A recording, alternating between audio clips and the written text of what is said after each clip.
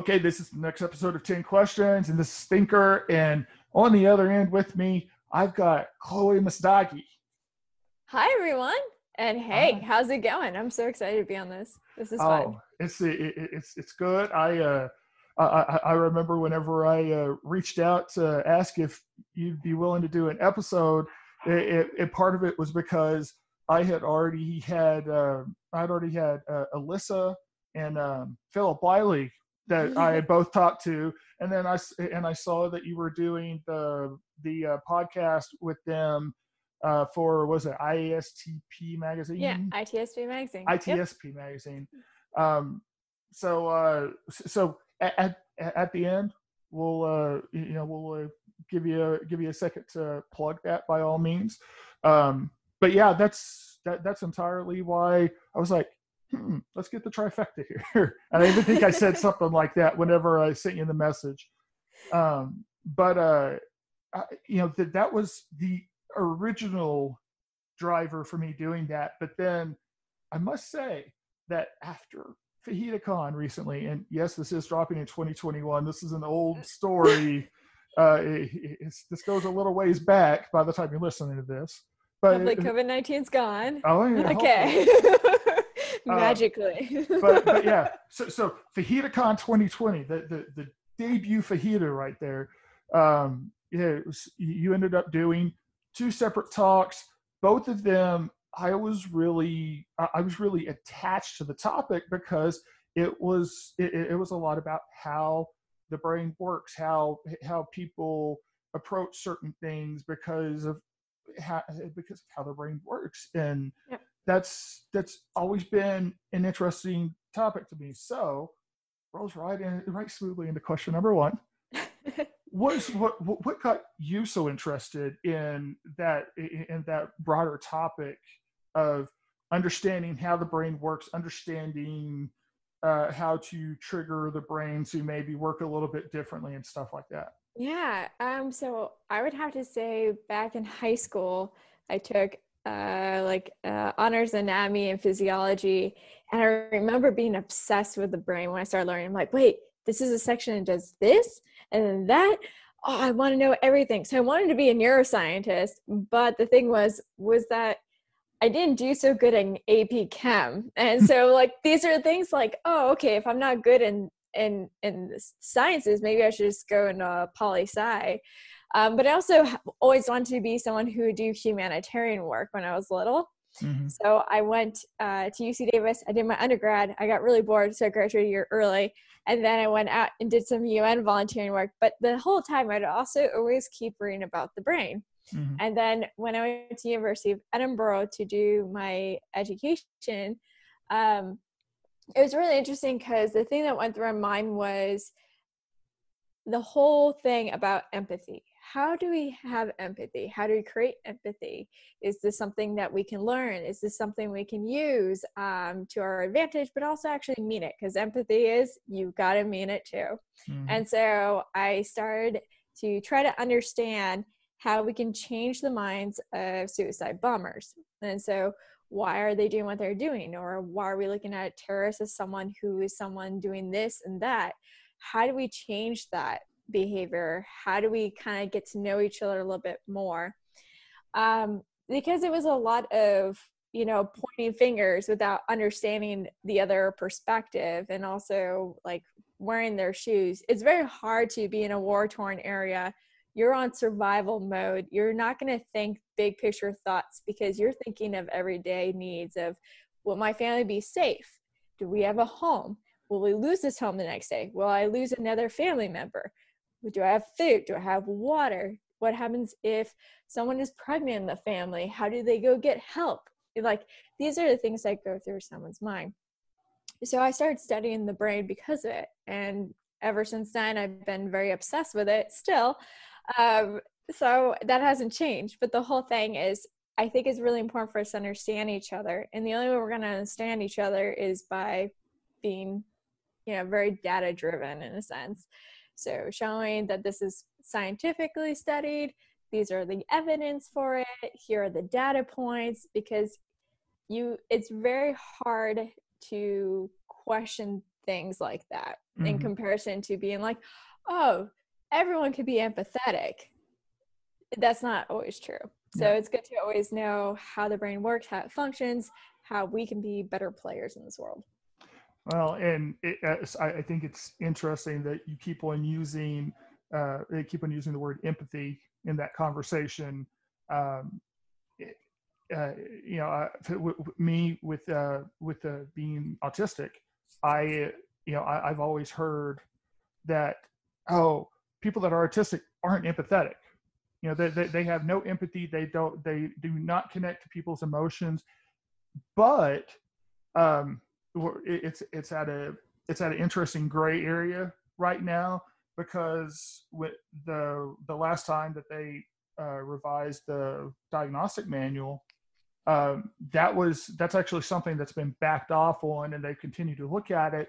And speaking from experience, I can tell you, I am probably one of the more empathetic people that in any groupings I'm around. Um, and you talk to some autistics, and they say that the empathy is at such a level it's almost disabling. Yeah, Um, that is a true thing. Especially and the reason I bring this up is I used to be a special ed teacher. mm-hmm, And so most of my kids were autistic. mm-hmm, And so one of the things was that colors, I would make sure not to use certain colors because it would bring out emotions. mm-hmm, And that's one of the things is that a lot of people that have like I don't even like special needs, to be honest. I'm someone was a highly dyslexic as a kid, mm-hmm, have ADD and all that. mm-hmm, And it just, in reality, it's not that. You think you have a different way of processing information. You learn differently. It doesn't mean less or more. It just means you think differently in a mm-hmm, sense.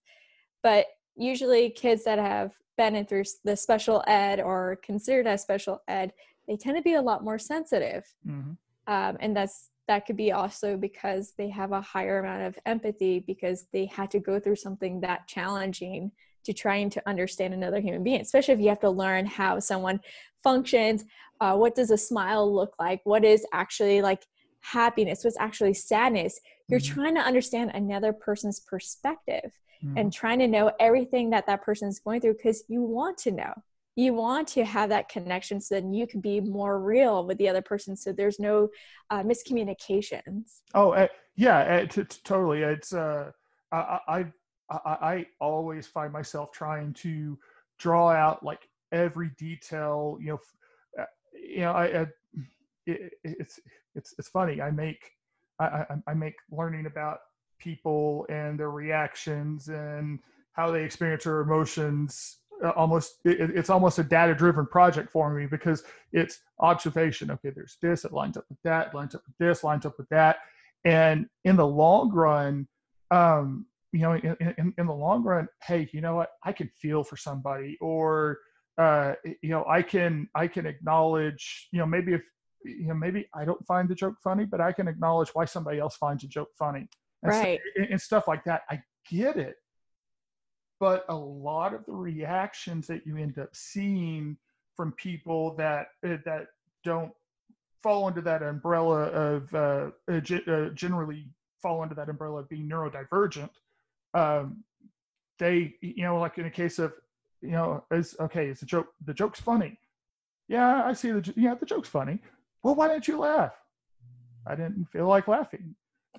Or even, and this is not something that is, this part of it's not something that's uh, exclusive or almost exclusive to that neurodivergent umbrella, but sometimes you don't even find a joke funny. Yeah. And and hey, I tell you, I get that personally sometimes, close to home. It's I don't laugh at something because I don't find it funny, and I get questioned. That was funny. Why are you laughing? Yeah. Everyone So, has their own sense of humor. Come oh, of on. course. But yeah, all of that to say is that, yeah, the brain, people still don't even know the half of what No. goes on in the brain, of how it works. Um, and you can easily do, even in the part of neuroscience that that we know a lot about, you can still easily do something minuscule and screw somebody up. Yeah, it's really true. People are, I think a lot of us in InfoSec, we tend to be very sensitive in general. And so because of that, little things will throw us off. Mm-hmm. So I always like tell people, like, don't be a troll. Like, just please don't do that. Because this is just, you don't know it might be funny to that person, but in the end, that's going to hurt someone. Mm-hmm. And it's hard because you have to learn through your life to have a thicker shell, or, some sort of way to protect you from that kind of stuff, and just kind of remember, like, okay, this person is just joking around, not serious, for me to remember. It's tricky, but it's a lot easier to read people when you see them in person than mm-hmm. something like you see that's written. I think a lot of times we overanalyze the words that we use, and in reality, we should be seeing more eye to eye kind of thing. It's really interesting because in other cultures around the world, a smile it can mean different things, but you can always tell someone is actually smiling through their eyes. Mm-hmm. So mm-hmm. that's always something I always try to remind myself, is that it's not just like how it's how we read people, but also know that we put our cultural biases on it. Like, there's so much bias in the world in just general, but the mm-hmm. thing is just to be cognizant of those things mm-hmm. and be wanting to work on yourself at the end of the day. It's funny that you bring up probably it's even better to be in person, face to face anyway. One time I was working in TV news, I remember there was one day that I needed to find out something from the sports guy. I was putting together the 6 o'clock news, and I needed to find out something from the sports guy. And and I know a lot of the bigger newsrooms, like literally everybody, sports, news, weather, everybody's all in the same bullpen. But there's plenty of places where sports has a different office. Weather, keeps their office in the studio. So I got up to go down to the sports office, and I put my head in to ask a question. And the first thing out of the sports guy's mouth, "Why don't you just pick up the phone and call me?" I like doing business face to face. Yeah. It just works better for me, at least. Yeah. And that's the thing, like, a lot of people need to understand, I think, just in general. Some people are better at talking on the phone. Some people prefer eye to eye. And then some people prefer written. And that's the thing, is like, we all have to make sure that we're helping the other person. So if they don't feel comfortable doing this way versus the other way, we need to do it anyway at the end of the day. That's the only way. Well, and every time I listen back to any of the podcasts, every time I hear myself, I'm like, oh. The trick is don't listen. No, just kidding. There's something to how I do the format of this. Because unless there's something major that needs to be taken away, I just go trim the beginning, trim the end, upload it. But now I know that my verbal communication isn't smooth, mm-hmm. but man, I can just get on fire whenever I'm writing, especially combining with OCD, ADHD, and everything else I've got going on in my head. Twitter's actually is the perfect platform for me. Yeah. That would be. So, okay. I feel like we could churn on this one all night. So Twitter. Well, no, just still with how the brain works. Yeah. I don't often get the chance to talk to somebody that has such a heavy interest in it. So who knows? Maybe I'm gonna say, hey, let's do this again, and let's just talk about the brain. Yeah, and I can give you plenty of different books that you should read. So, but yeah, for the meantime, I got to stay on brand. I've got to move on. I've got 10 questions to hit. Okay, so question number 2.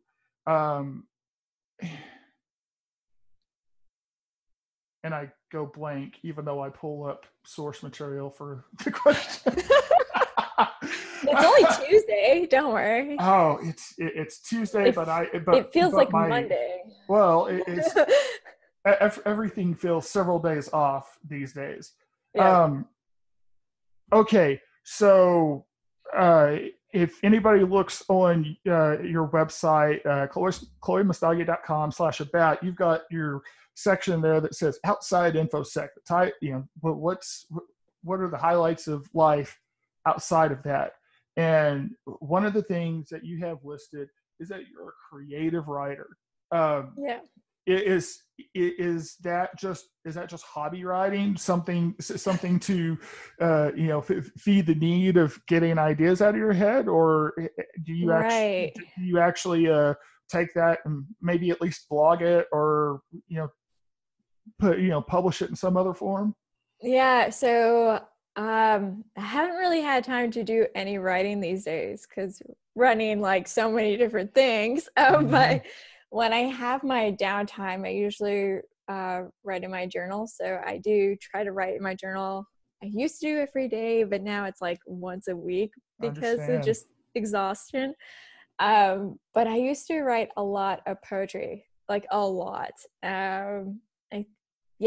Like all the time when I would commute. So when I used to have to commute to work or something, I would do these 10-minute poems. So, I just do 3 lines and then another 3 lines and then another 3 lines. And it would just be like this kind of normal sequence that I'd always do.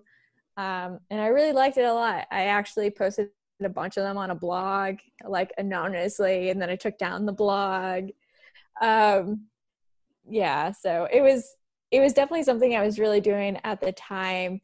I got really into it, I think about 3 years ago or something.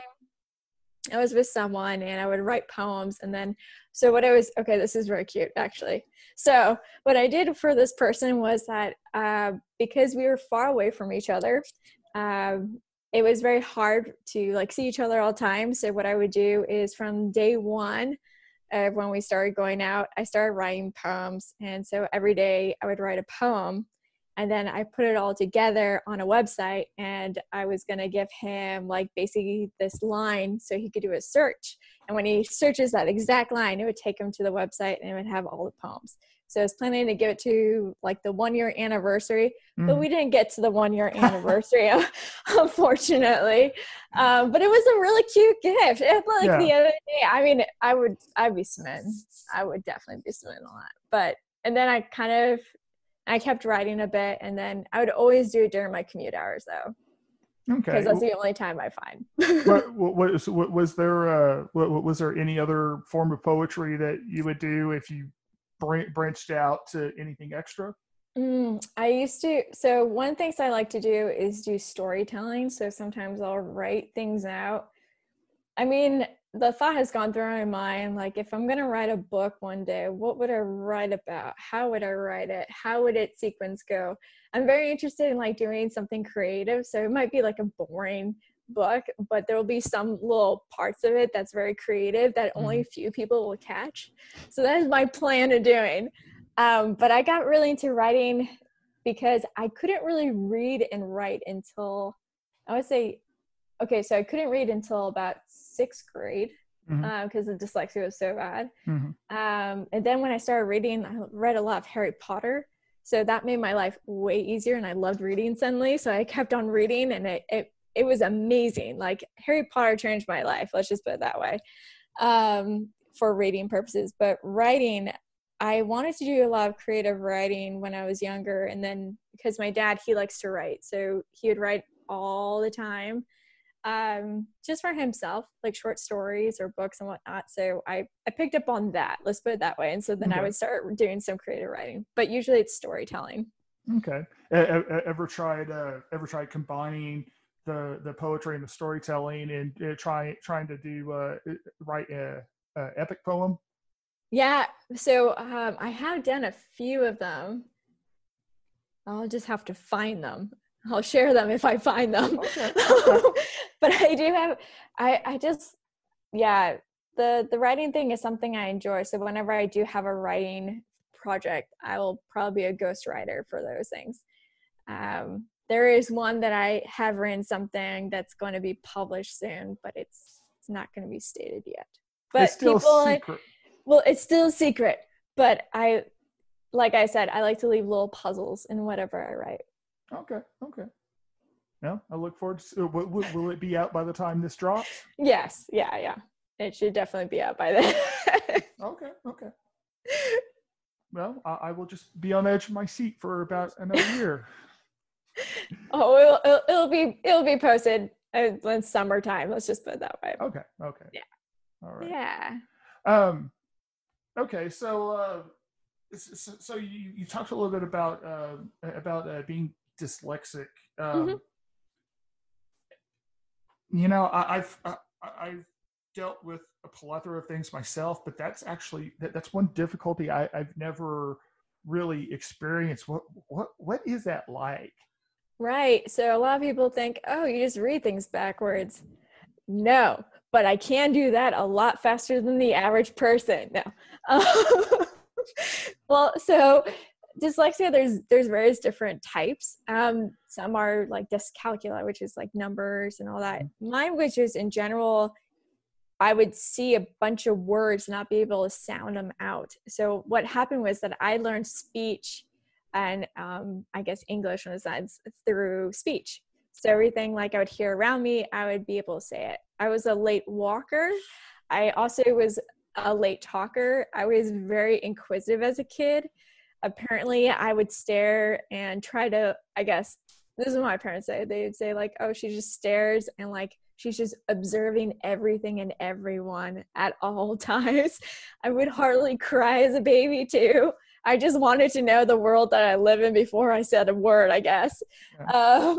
But overall, it just seemed a bunch of like words that you wouldn't be able to like kind of spell out. So spelling was a hard part. Plus M and N look exactly the same. A 9 and a 4 would look exactly the same. What other letters would look exactly the same? E and 3. Mm-hmm. So there'll be times where like if you go through like my notes as a kid, there'll be like an E instead of a 3 in my math. Like, so that's it. Reversing letters was definitely one of those things. So 7, like knowing which way the 7 goes, that was another one.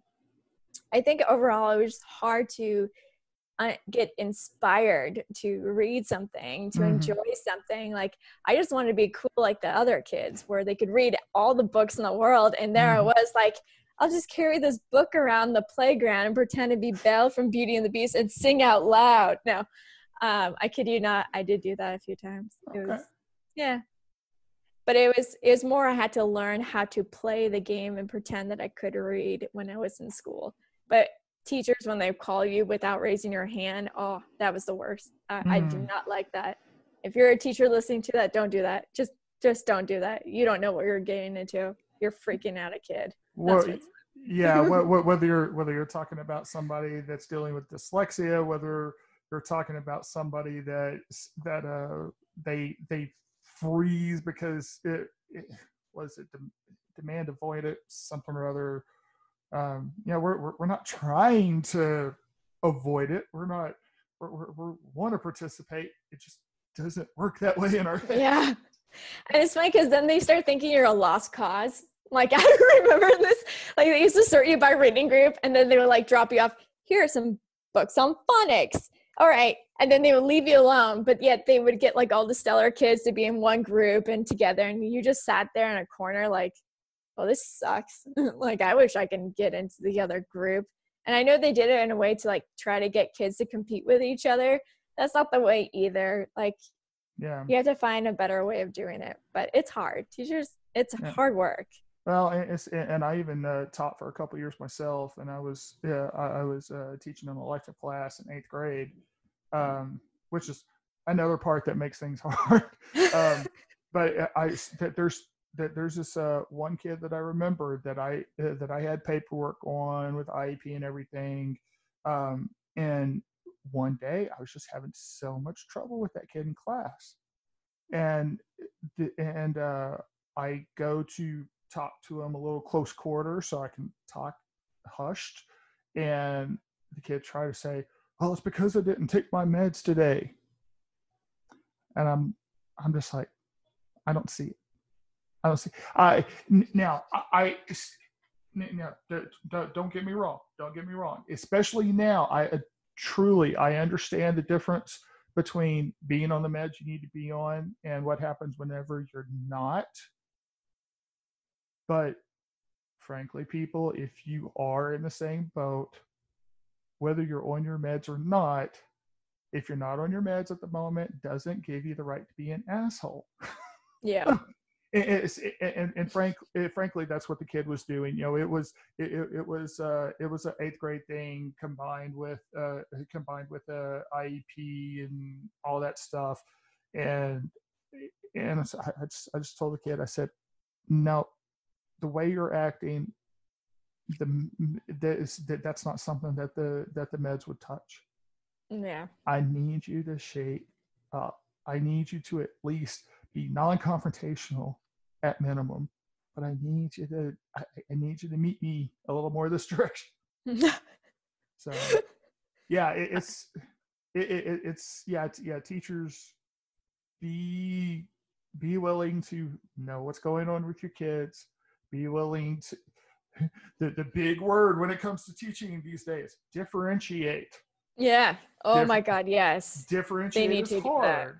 Differentiate is definitely hard whenever you have to deal with at least 20 or more kids in a classroom, but you don't realize how much some of those kids need that. Need it. I mean, honestly, there are ways now that I know how to like read better if you're someone who is dyslexic, and it's like, oh, this would have been so much easier.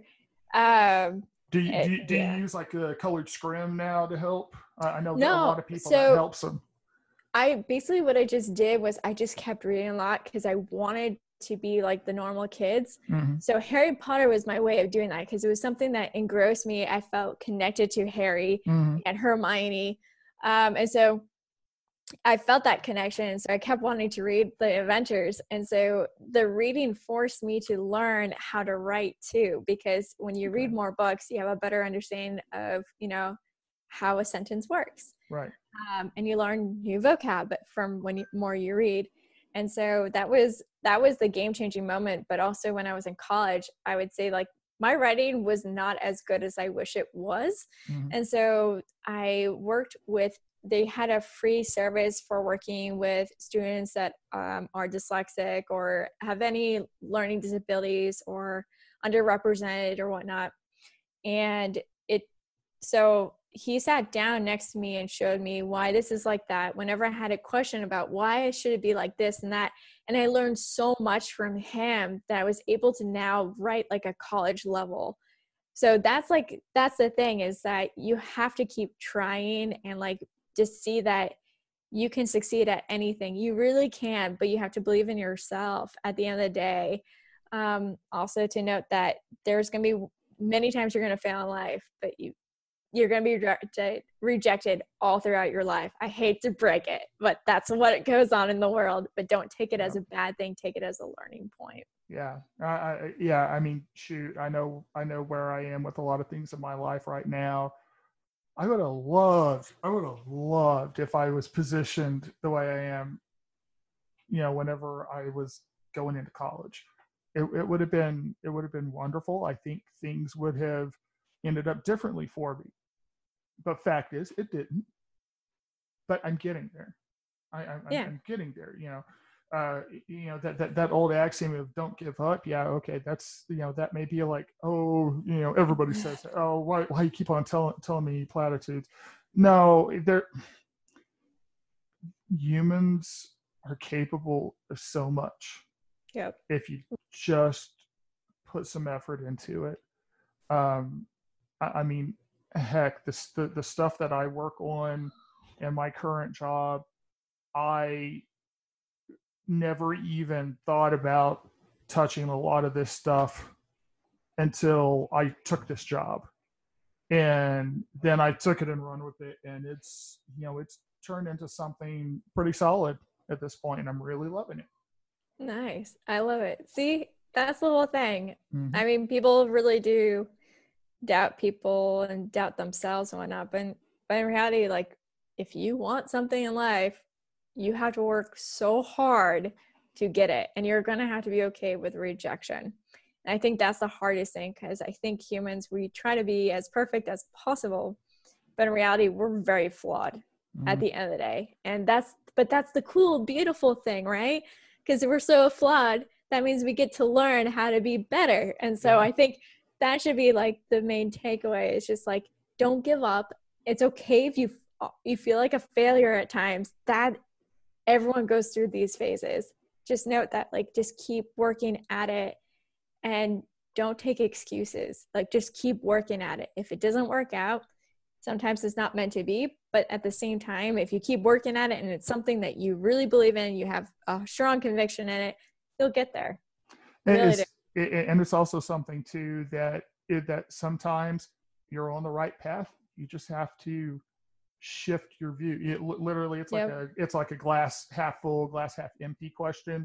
Once again, you're saying trigger words that are making me think of things. No, it's, I mentioned, having OCD as well. And I have OCD to the level that I am by far a perfectionist, that it could, enough where if I'm not careful, it can be a debilitating thing. Yes. Yeah. But specifically from that angle, I still fight it, but it's one of those things that if you take it from the angle of, oh, this is defeat, this wasn't just exactly right, and you look at it from the opposite side and say, this is a puzzle. I haven't put in the last piece of the puzzle yet. I know that's helped me. Hopefully that thought process will help somebody that's listening too.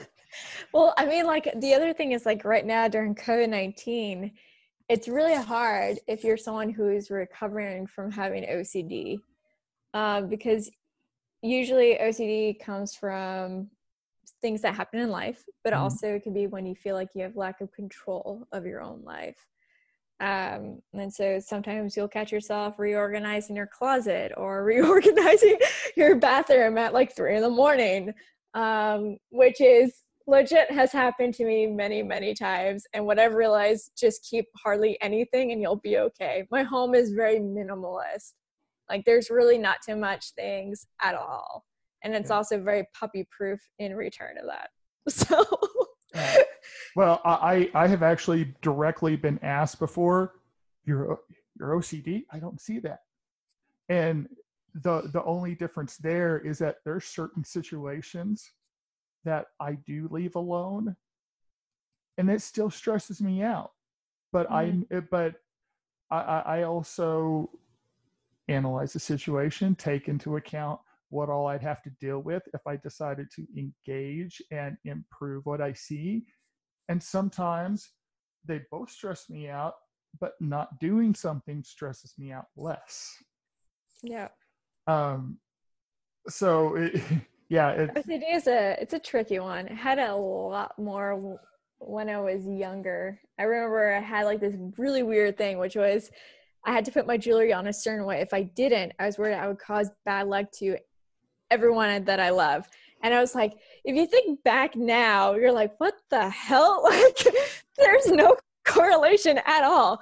But that is OCD, people. It's a train of thought that you don't understand what's really going on. It's more of like, you need to feel like if I do something, then I have some sort of control of protecting or have certain control of my life, even though it doesn't really matter at all. Well, something as simple as if you were to watch me walk around, if there's multiple different surfaces to be walked on, you will rarely ever catch me switch surfaces with my right foot first. Yep. It is almost always my left foot first whenever I do that. Oh my God, yeah. Or like making sure, like, okay, this square is big enough, so I put one foot in this square, put one foot in the other square, and I have to go with this foot. Oh crap, the path ended and I landed on this. I gotta have equilibrium. I have to do this. I don't know why, but I have to. or else I'm going to think about it for way too long. Yeah. Yep. Great. I love it. Okay. Well, we got back into yours and mine's both favorite subjects. So let's try to dive away again. This is actually official question number 4. Okay, let's do this. So another one of those things in your non-infosec section of things about you says that you're a foodie. Oh yeah. So if you're a true foodie, then that means some of my food questions, you're going to have some good answers for me. Okay, go for it. Okay. You have questions? So let's just actually work our way backwards on the clock. Okay. What is your go-to midnight snack? Oh crap. Okay, if I have the chance of going out and about, it would be French fries. I'm obsessed with French fries. Specifically from a certain place or in general? So there's this one place that I really like in Oakland, and they have these really good French fries, but they also have an incredible sweet potato fries. Mm-hmm. It's called, is it Chicken and Waffles? I think the place is called. It's been a while, clearly. But I used to go there at, like, say for example, you're hanging out with your friends and you're like, I am so hungry. Let's go get food. And it's like 2 a.m. That's the place I'll be at. I love that place. Okay. So move backwards from midnight snack to a nice, special, even potentially fancy dinner. What's the dish that I make, or a place that I go out to? Whichever. Whatever's at the top of the list at the moment. If I could be in Chicago, it'd be a Bad Hunter. No matter what, Bad Hunter is like one of my favorite restaurants. If I'm in Chicago, if I'm not in Chicago, I'm in Oakland area or San Francisco. Okay, so Oakland would be Millennium, and then in San Francisco, there's this hole-in-the-wall pupusa place, and I can't remember the name of it, but it's so good because I'm obsessed with pupusas, like really obsessed with pupusas. So okay, those are my. That's not really fancy though. It's definitely not a fancy place. Oh, no, that's fine. That's fine. But there's this place I heard that's really. Oh no, I changed my answer. Burma Love, hands down. It's Burma Love in San Francisco or Burma Superstar. Or I love Burmese food. Okay. Yeah. All right. So then, working backwards, breakfast, but not a fast breakfast of a smoothie or a simple breakfast of eggs and bacon. What's the ideal breakfast? Oh, I really like a giant piece of French toast. That is like my thing. But my usual go-to breakfast is, I'm gonna sound such a millennial. They're gonna write articles about how terrible avocado toast. It's just so good. But I don't do bread, so I'm celiac. So that's one of the things. Well, there's a lot of bread out there that's gluten-free, but I tend to really like a brown rice tortilla, and I do a whole avocado, and I sprinkle some sea salt on it, and it's delicious. Okay. Yeah, I actually tried a pizza with a gluten-free crust one time because I'm like, okay, less gluten is supposed to be good for you anyway. The pizza wasn't bad, but I figured out I have to avoid gluten-free because whatever it was, it just tore me up. I had issues all the next day. Yeah, you have to be really careful. So for me, I can't do quinoa at all. If I have quinoa, I have to go to the emergency room because the pain is so bad. Wow. I always have to double check on the gluten-free ingredients on that front. You have to be really careful. There are so many. The thing with gluten-free is the texture is not the same. So you have to mix a bunch of different other things and fillers to make it kind of seem like the same texture and consistency.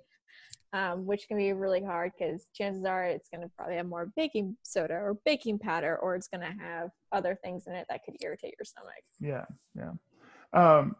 Okay, so if I'm surmising correctly from some of this discussion, It sounds like you definitely like to have your meat every now and then, right?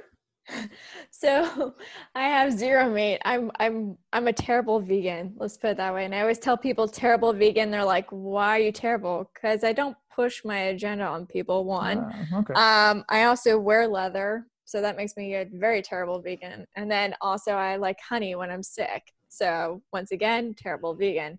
I'm actually, I would say, more like vegetarian in a sense. It's just Yeah. that I'm extremely lactose intolerant, being celiac. And eggs just gross the crap out of me since I was little. So Okay. I Okay. turned out vegan. Okay. So I then I do talk to plenty of meat eaters. You're definitely the minority there. So let's hit. Okay. So in a situation where somebody normally would be having a steak, Mm-hmm. what is it that is the vegan or vegetarian way to have steak? That is a good question. So some people like to do kind of like a portobello mushroom. Mm-hmm. So they grill it because it has that meaty texture. In Taiwan, they use their meat replaced, or it can be an oyster mushroom. Mm-hmm. So that, once again, it has that meaty kind of feel to it. It's not taste wise, it's just the feel. But usually if there's a meat eater that comes over, I love to cook for friends and family, and I love to bake. So if they are meat eaters, I'll do like Beyond Burger, or if I can get Impossible Burger, Okay. because that's like the closest to them. And so that's always kind of a good thing, because like they'll be like, what this, wait, what? And Impossible Burger does it every time. Yeah. Beyond Burger tastes weird sometimes. People are like, this is artificial meat. I just know it. Yeah. Whenever I was a kid, my mom actually, we'd have spaghetti usually like once a week for dinner. And there was one time that my mom ended up getting the sauce that was like a chunky primavera or something or other. And so, I've not always, I'm not a taste and savor and that type of person. So, especially whenever I was a kid, I wasn't. So I got through eating my spaghetti that night, and my mom, my mom asked me how I liked it. I was like, "Oh, it's good, it's good." And she said there was no meat in there. And I was like, "No way, no way." See, So there you go. I mean, yeah, as long as you put a bunch of seasoning on it, like sometimes it can be hard to like know what's going on. I think it has a lot to do with texture. I yeah, think if you can handle texture more and more of the rich sauce, you can basically do anything with it. I did come across a recipe the other day of using Nobu. So Nobu's cookbook has one about turning the daikon radish into a steak. interesting. I'm going to try it out. I'll let you know how it goes, but I'm not thinking that's going to taste like steak at all. Yeah, it's very hard to get a fake steak, Yeah, to be real. okay. Well, I'm in my older age. I've my as my opinions have refined. I'm not beyond eating a meatless meal. You know, but you bring up texture, and that I'm only dipping back into our original topic long enough because it's a necessary comment. But whenever you're talking about somebody being autistic, one of the really big things is sensory sensitivity. Yep. And I always knew I had a weird thing with textures anyway. I didn't learn about my autism diagnosis for until about 3 or 4 years ago. But I mean that's totally it. That's totally it. Yeah. It is a texture thing because and it's funny you even brought up texture because I was about to say, what's your thoughts on tofu? Yeah. So the thing is, like, so tofu, I'm okay with doing. I like to do like agedashi tofu or something like that. Um, it depends how you want to do your tofu. And the thing is, like, a lot of people that try switch to be vegetarian or vegan, they're like, go straight to the tofu. And you don't have to do that. To be honest, tofu is interesting because as a kid, I loved it. It has a similar texture. If you get like a soft and medium type of texture on tofu, you can make a tofu scramble. So it kind of has the same consistency as eggs, almost, except egg has like a little bit different, just a tiny bit. But if I have some tofu or some sort of thing that resembles the texture of an egg, I hate it immediately. So textures and smells are my thing. So you want to make sure it smells good and you have a good texture, whatever, if you're trying to do like a faux meat kind of dish, I guess I would say. Okay. All right. So let's jump out of food. I think I think I know what the answer on this next question might be. Go for it. But we'll see. So, are you more of a book person or a movie and TV person? Oh, good question. So I only read a book when I have a day off. So usually Saturdays have not been my day off because there's virtual conferences on Saturdays. But I decompress after that and I'll read a book. Like I'll read a whole book. Like that's how I decompress, is read a whole book. Now during the week, it's impossible for me to read a book because my brain does not stop. Mm-hmm. And so the only way for it to stop is watching a movie or watching a TV show. I like things that are cerebral.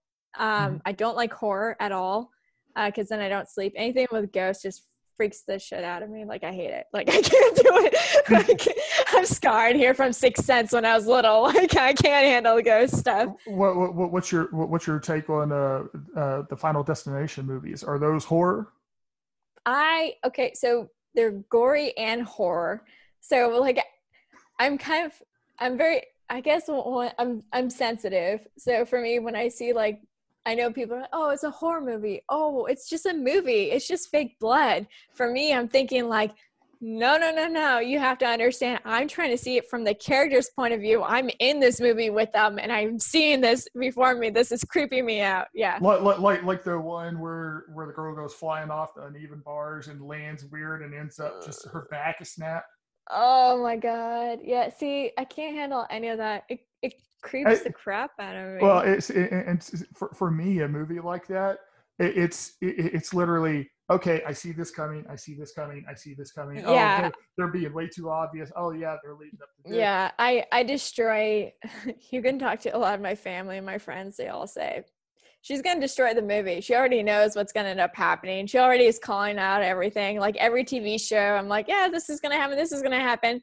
And then my friend turns to me like, you just ruined that for me. So I have now learned, do not talk at all. I won't talk in a movie theater, but if we're sitting on a couch and we're watching a TV show or a movie and you start talking, I'm going to turn around and tell you, I have a feeling this is what's about to go down. And I ruin things. So yeah, I'm the same way. Well, I think when you've watched so much TV shows in your life, you can be very good at predicting things. Like I've watched a lot of movies and shows, probably a lot more than most people think. But yeah. Well, even not just the way the stories go and stuff, but I've also had people looking at shows differently from production methods and production value. Because like for instance, if you like to watch HGTV or DIY, a lot of those shows they'll end up having some voiceover edits in there, or even some of the reality shows too. Maybe they'll make a little edit as they cut to a different camera angle to add some extra explanation that wasn't there when they first shot it. Well, yep. If you've ever taken a moment to listen, you can actually hear the audio quality just change. Just a very tiny bit.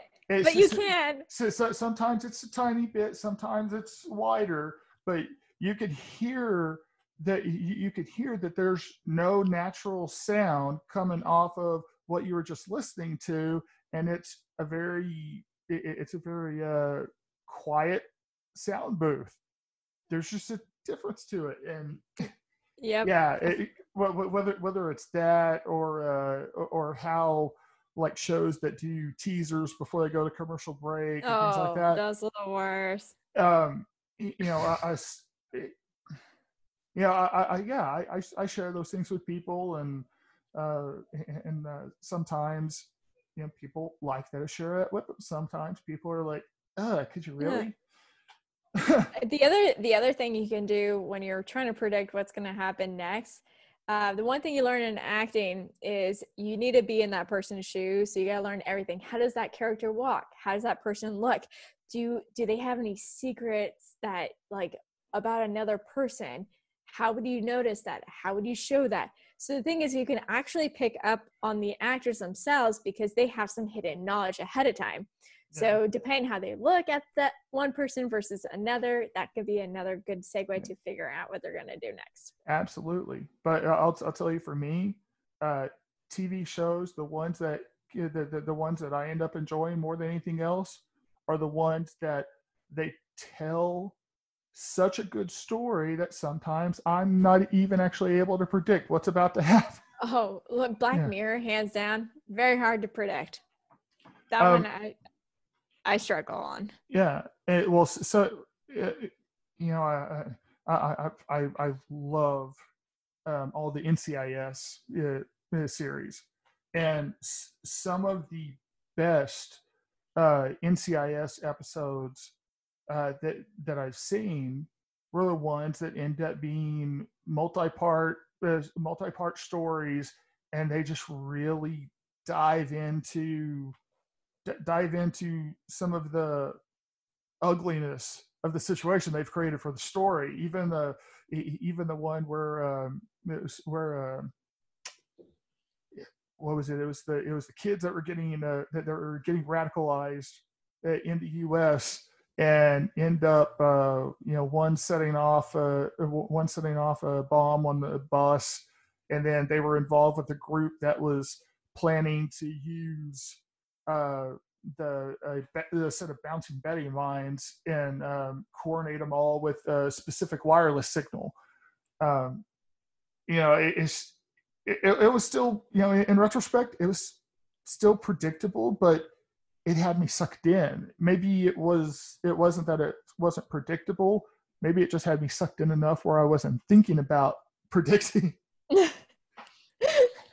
See, that's the other thing. When you get really engrossed in something, you just you're just being one with whatever is happening in front of you in the screen. Mm-hmm. And those are good because that's when you turn off your brain. And people need to take breaks from their brain. At some points, you cannot always be thinking. It's not good. Absolutely. Okay, so moving on to question number 7. Okay. So you a sports fan? Not really. Not really. I did a lot of dance when growing up. So ballet, modern dance, and classical Persian dance were my thing. And so I didn't really have time to do that. However, I do watch the World Cup religiously. Okay. I will wake up at 4 a.m, 3 a.m to watch the games. Okay. Yeah, I'll do that with the Rugby World Cup. Okay. But even the reason I bring up about the subject about sports, and you don't have to be a sports fan for this question anyway, since you live in the Bay Area, are people in Oakland pissed about the Raiders leaving? So that's a great question. There are some people that are like, yes, take them, please take them, and then there's some that are like, no, they're our team. It depends how well they play. At the end of the day, if they're playing terribly, they're like, take them. You're putting all our taxes into something that we don't want and need anymore. But yeah, so I mean, in general, that's how people view the Raiders. It depends how they're doing. Okay. Yeah. I know I don't know how serious it was, but I know at one point in in the process of leaving Oakland, they had talked to San Antonio, of all places, about potentially moving there. And I was like, you know what, that might not be bad, but I could also probably see Jerry Jones and whoever the owner of the Texans are just throwing a fit about that. Um, but yeah, no, I think Las Vegas probably is the appropriate place for them if Oakland is going to be fair weather about them at this point. Yeah, I mean it depends on who you talk to. There are people here that are like, no, we shouldn't have them. We should use the money elsewhere. And I mean, in Oakland, we're very much dedicated to improving the schools. Mm-hmm. That, and we also have a homeless problem. So we have things that we need to pay more attention to. And it's sad because I know the Raiders are very much ingrained in the community here. But at the same time, there are other things that we need to be more focused on, I think. Okay. Yeah. Yeah. That's very true. A lot of places. It really is. So, okay. Question number 8. What band was your absolute favorite when you were in high school? The Beatles. Seriously? So the Beatles are my favorite. The White Album is my favorite album. I can listen over and over and over and over and over, and I'll be okay. So when I was growing up, the Beatles was something that it was the only music that I would listen to at my dad's. So my parents, they split when I was very, very little, but they lived pretty much very close to each other. Mm-hmm. And they are still best friends to this day. They had a very good split, which I was very thankful for and still thankful for. Yeah. We were very close. But yeah, so at my dad's household, we listened to the Beatles. My mom's household was opera, classical, and ABBA and Bee Gees. But dad's was just straight up the Beatles, and that was it. It was either the Beatles or his music that he would write. So my dad was very creative, so he would write songs, and he still writes songs today. He plays the piano and guitar. He actually hitchhiked all the way from New York to come to California to become a songwriter. Wow. So he went to LA, he did the LA thing, and then he realized he wanted to become a teacher because he helped with the UCLA program. Mm-hmm. So he came up to San Francisco area, and then he went to school and became a teacher in creative writing, actually. Wow. Okay. Yeah. Okay. So with the Beatles being the band when you were in high school, what would you say is the absolute best Beatles song of all time? That's a hard one. Depends on your mood. If you're feeling a little bit emo, While My Guitar Gently Weeps. If you're feeling very angry, Helter Skelter, for sure. And if you're feeling very playful, I Am the Walrus. Okay. Yeah. Okay. And I hate the song number 9. That song freaks the shit out of me every time. Like, I can't listen to it. I'm like, oh my God, what were they thinking? But yeah. Okay. I would have to say my favorite is A Day in the Life. Oh yeah. That's cool. Especially I love I think some of the, whenever they release the anthologies, I think there was a couple of the cuts of A Day in the Life that I felt were probably actually should have been the ones that were released. They polished it too much whenever they released it. But it is what it is. Hey Jude is another good one. I love Hey Jude. Hey Jude makes like Hey Jude every time. Mm-hmm. It's one of those songs I feel it's so different from most of their other songs. Yesterday is also a really good classic, but it's also, both of those can be a tearjerker sometimes. So what about When I'm 64? Oh yeah, it's so good. Did you ever read about the background about that, how that song came to be? Oh, it's on 64? No, not yet. Yeah, you want to tell me? Yeah, it's apparently whenever Paul got the idea to write that song, it was inspired by the places that they would play in Liverpool. whether it was them or anybody else. A lot of times, if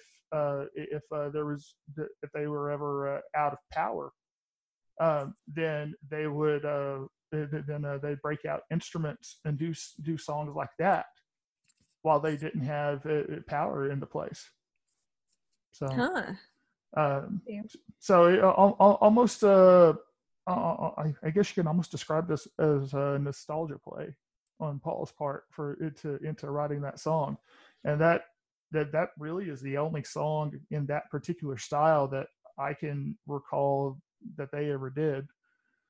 So, but it's a good, funny, jaunty little tune. Yeah. Okay, question number 9.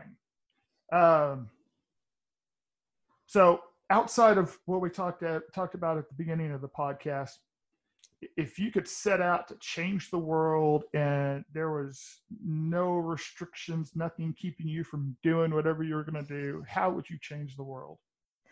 Oh my God. Well, I wouldn't be the one changing the world. I think many of the issues we have in the world is because people are making decisions, are not talking to the people that's going to affect the most. So I think one of the things is actually listening to people and knowing what would be the impact on your decision making. I think a lot of times we have politicians that are more out there for their own ego and for their own power. And it's less about what am I going to do that's going to make the world a better place and actually represent their community and their people. So I have that. And then also representation. I think representation is so important. You've got to have representation and to have equal voices across the board. One of the things I always, when I would go to developing countries and help out and like see what was going on with nonprofits over there, usually the ones that were not actually doing enough in the community were ones that were run by Westerners. And the reason for that is that you see a lot more of significant growth and better strategy plans that work better in that particular culture and that community because it's the people that are running it and know how the community works and what things will work, what things won't work. And so I think that's one of the things is that we have to be aware of our culture, where we stand. So if I could change the world, I would want to do is bring people that represent all different walks of life. So everyone has an equal voice, not one over another. Basically, I would rather like have redo the UN would be great. And like really find people that are genuine. And it's so hard to find in politics is find someone who actually is doing this because they want to make a difference. It's not about them. It's about the people. That is what you're supposed to do as a politician.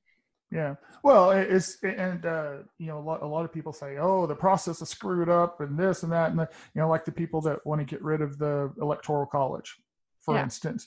No, I mean, if you look at processes in place, the processes are actually pretty solid on paper. It's the fact that people, literally, if you go and look at it, after George Washington left office, they all of a sudden said, oh, there's power to be had. Let's corrupt the process.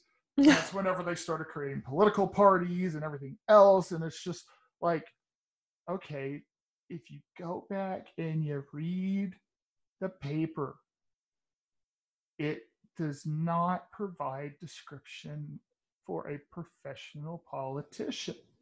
Why? Because politicians at that time were nobles who were permanently in their position and they were out of touch. Yep. And so the idea behind how the form of government was first set up was one to provide for solid management of processes, but the intent was to still have go do your service to the people and then go home and plow your freaking farm already. Somewhere along the line, they figured out, oh, I get more power, I get more money if I stay here instead of going home to my farm. And I hate that. I think we would see such a better outcome if we were to do that. Come, serve your period of time, go home. Don't make DC your life. Yeah. It's and just a little bit of a little bit of a sidetrack here. Um, I forms of government in the world is something that I'll stop and just and read about anytime I come across something that looks anywhere even like unique. So, are you familiar with San Marino? San Marino. San Marino. Tell me a little bit more. Maybe I'll drive something. It is an enclave country that is surrounded entirely by Italy. Much like Vatican City has, they have agreements with Italy for things like defense and stuff like that. Okay. But they are their own sovereign nation. It's probably similar in size to Monaco, maybe a little bit smaller. But in San Marino, they have a council of people. And the Council of People, it basically is if I remember correctly, it's been a little while since I read this, but basically they're the legislative body, and they actually appoint 2 people from that council to serve as co-executives, and it's like 6 months or a year at a time. So you do have continuity of running the country going on, but nobody gets comfortable in that position of power. And something that they have written into their laws is that immediately whenever the people that were in the co-executive position come out of office, there's a period of time, and I think it's like another 6 months after they come out of office, that anybody that has any grievances toward how they handled themselves, if they did something shady, if they did something illegal, anything like that, they can bring it forward, and it will be heard like any other case in courts. Yeah. And and I'm like, that's that's holding people's feet to the fire. That's telling them, yeah, okay, you've got power, but make smart decisions, because in the long run, you are going to have to answer for what you did. Yeah. And we don't have a lot of that going on with our government these days. We need better checks and balances. Yeah. So, hey, who knows? Maybe we'll get to see the impeachment circus again, but sometime between now and whenever this episode drops. Oh my God. Hey, if the Democrats take the Senate and keep the House, but Trump still wins, I can see a scenario where they try it again. I don't know. Yeah, we'll see. I try not to think about it too much because as all the polarizing opinions started coming out in the year or two whenever Trump first started running before this last election, I found myself like physically getting stressed out. Yeah. trying to talk to people online. Like literally, good thing I ended up going to the doctor anyway. I need to go to the doctor, but combined with with one of the things the doctor needed to check on me with and all that stress, I'm surprised I didn't have a stroke, literally. Yeah. It's really scary. Yeah. I'm nervous for this country. I really am. Same. I just hope things get better. Same. I really do. But no matter how they get better, no matter who it is, no matter what the way forward is, it needs to improve. That's something we can agree on. I feel like every single person across the U.S. would be like, I agree. We need to make things better. Of course, how we make it better, that's the difference. But the thing is, I think pretty much everyone wants to make sure that the world's better for their kids in a sense, or for not their kids, but for the future. I think we can always agree on that. And that's the thing, like, we always need to always understand is that even if we don't agree with each other's political views, at the same time, we all have the same thing, which is we want a better future. Yeah. How do we get there together? Yeah. The goal is the same. You're right. Yeah. Okay, so question number 10. Question number 10 is kind of my standard question number 10 at this Okay. point. What has been, and this, I'm looking for two separate answers here. What has Okay. been the best advice you've received and the worst advice you received?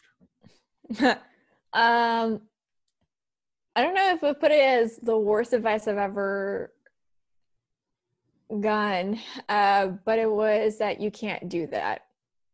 Because in reality, when someone tells you, "Oh, you can't do that," I'm like, "Oh yeah, you want to Motivation. bet?" Motivation all the way. Yeah. So on that one, I don't know which one to put that in. But I would say I like the whole belief that I think I want to say both my parents really installed this in me, which is,